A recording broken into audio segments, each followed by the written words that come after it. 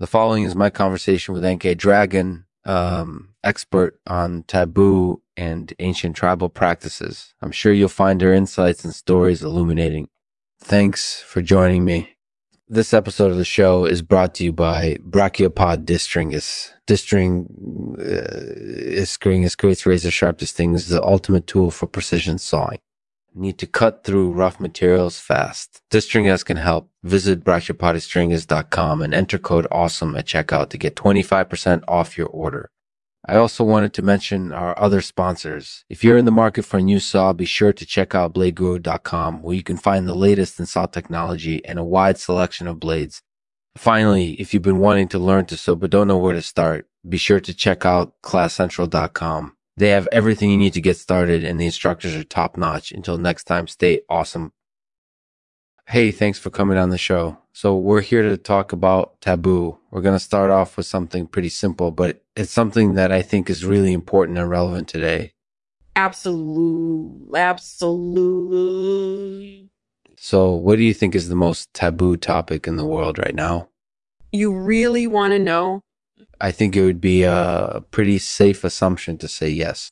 Well, if you're thinking about taboo in terms of the things that are considered off limits or wrong to talk about, then I would say the issue of taboo and mental health may be at the top of that list, because there's been so much discussion and awareness around it recently. It's definitely something that people are very conscious of. Yeah, absolutely. And I think that's definitely something that we should be conscious of as well, especially as we move into the future. Mm-hmm. It's something that we want to the future. It's something that we want to make sure we're addressing and taking care of. So thank you for that observation. No problem. But I definitely think there's more to it than just mental health. I think there's a lot of implicit taboo around certain topics as well, like sexuality or physicality. There are a lot of topics that are still considered taboo today, even though they may not be as taboo as they were in the past. Okay, so maybe we can touch on one of those later on in the show. But for now, let's talk about something a little bit more tangible and visual. So what do you think is the most taboo thing to decorate your home with? Okay, so this is a harder question to answer because it kind of depends on what somebody's definition of taboo is. For example, some people might consider Nazi symbolism or religious iconography to be taboo because they believe those items represent negative and offensive aspects of history. Other people might consider natural materials like animal skins or plant specimens to be taboo because they can evoke spiritual or pagan associations. So it really depends on the individual's perspective.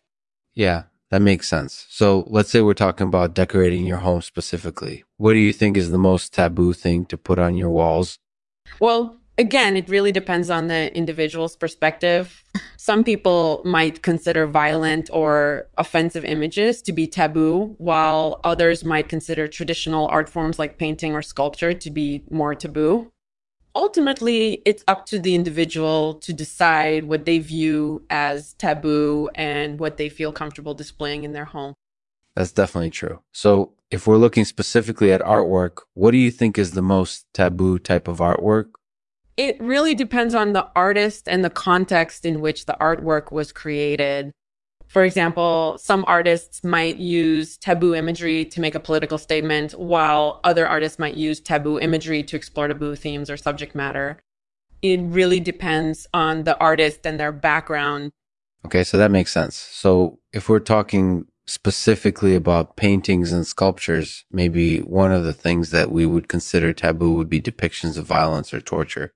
Is that something you've ever seen or encountered in your work as an expert on taboo? Yeah.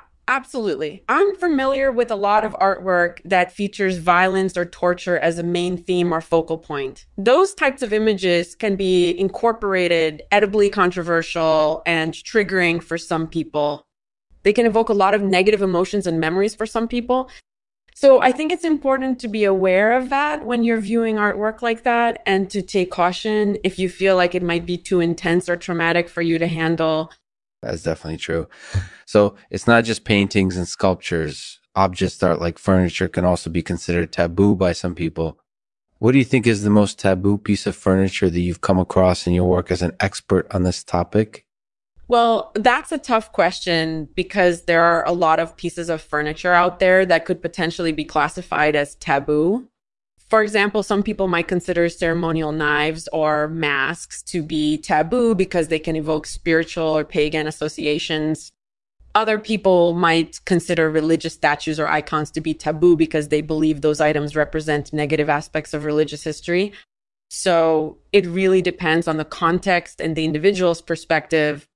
Okay, so it sounds like it would be pretty difficult to generalize anything when it comes to this topic. But at least now we know that there are a lot of different factors that go into making something potentially taboo in someone's eyes. So I think that's something that we have to remember when we're considering what pieces of furniture or artwork we want to display in our homes. Exactly. So I think it's important to be aware of the context and other people's perspectives when we're making decisions about what we want to display in our homes. Otherwise, we could inadvertently perpetuate negative taboos or stereotypes about certain groups of people. That's definitely true. So at the end of the day, it's up to each and every one of us to make our own decisions about what we feel is appropriate and safe to display in our homes. And that's something that we can definitely take inspiration from when it comes to taboo topics like this. Thanks for joining us today, Anka. You're welcome, Lexman. So that's Lexman's expert take on taboo topics. If you're looking for ways to explore these taboo subjects in a safe and unoffensive way, then you should definitely check out her podcast. It's packed full of tips and advice on exploring taboo topics in a fun and meaningful way. So if you're looking for ways to overcome your fear of taboo subjects, then head on over to Lexman's website and subscribe to her podcast today. We'll end this episode with a poem by yours truly called Hiding in Plain Sight. I'm hiding in plain sight, feel shy and withdrawn, but I'm not really afraid. I know I can face anything, and I know that my courage is strong and that I can stand up tall, no matter what people say or do. Yeah. Because I'm a survivor, and I'm not afraid to be proud